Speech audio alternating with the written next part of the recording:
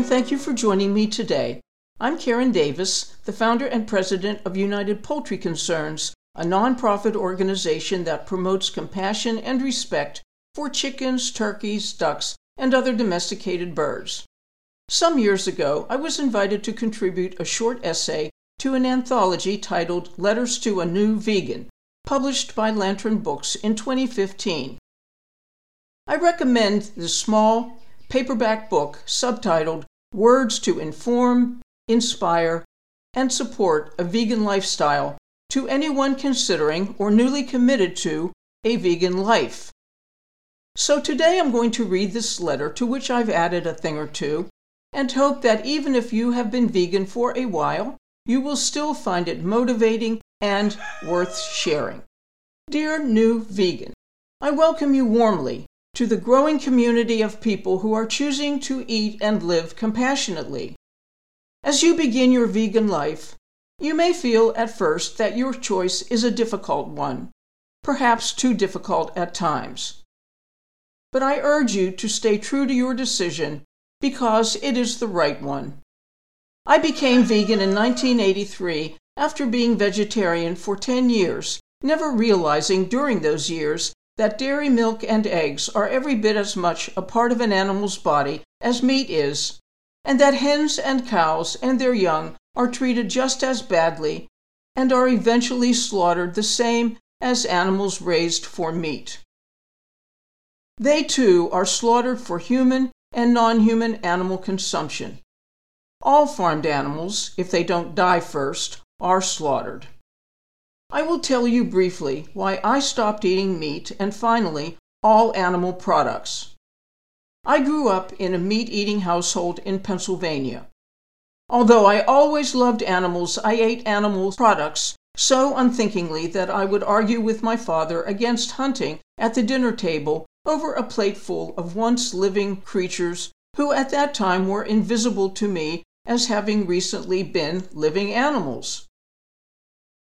Even years later, I ran almost daily to the Lexington Market in Baltimore to purchase a barbecued Cornish hen to devour on the floor in my boarding house room as thoughtlessly as if this bird had been a piece of bread.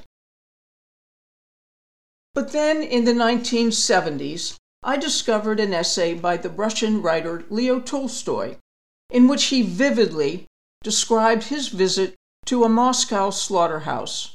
Having witnessed the animals' suffering, he urged that the first step toward a compassionate, nonviolent life is to get the animal bloodshed out of one's system.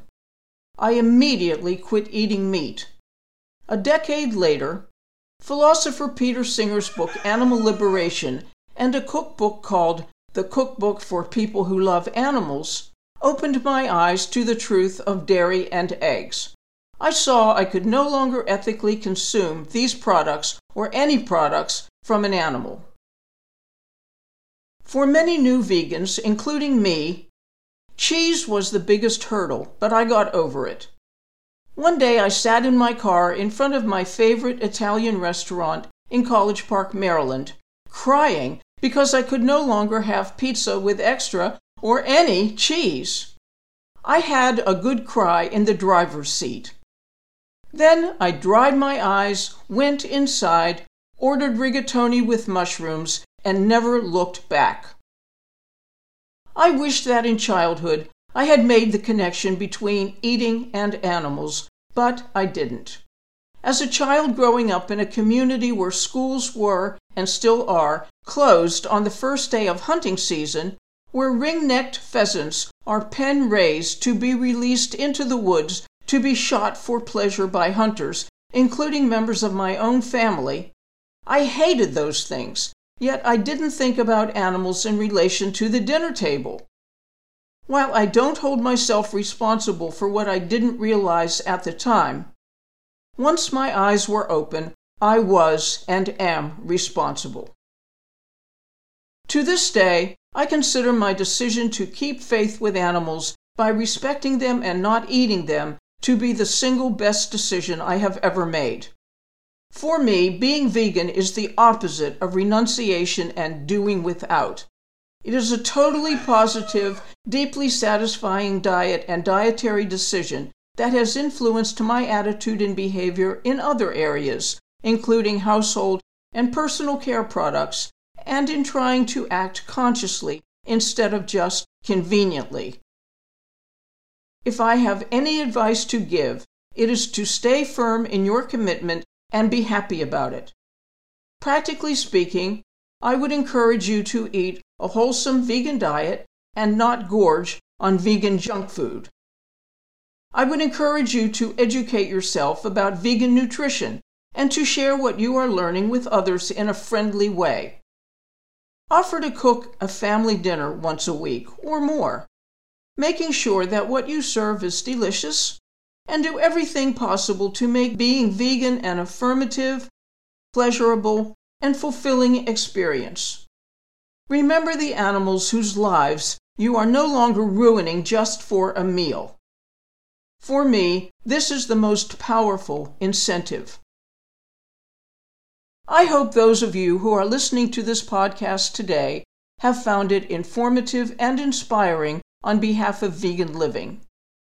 Please remember to do a compassionate action for chickens on or around May 4th for International Respect for Chickens Day in May 2023.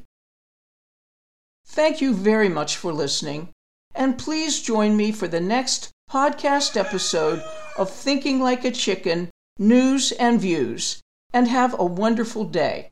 Thank you.